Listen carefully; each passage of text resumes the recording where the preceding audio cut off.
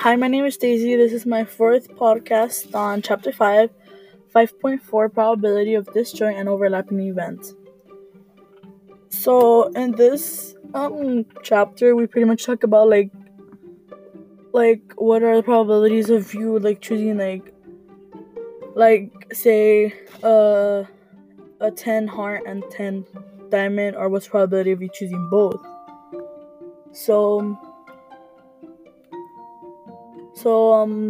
compound events have an intersection of two events, and to find the probability of disjoint events, you have to add the probabilities of both events occurring.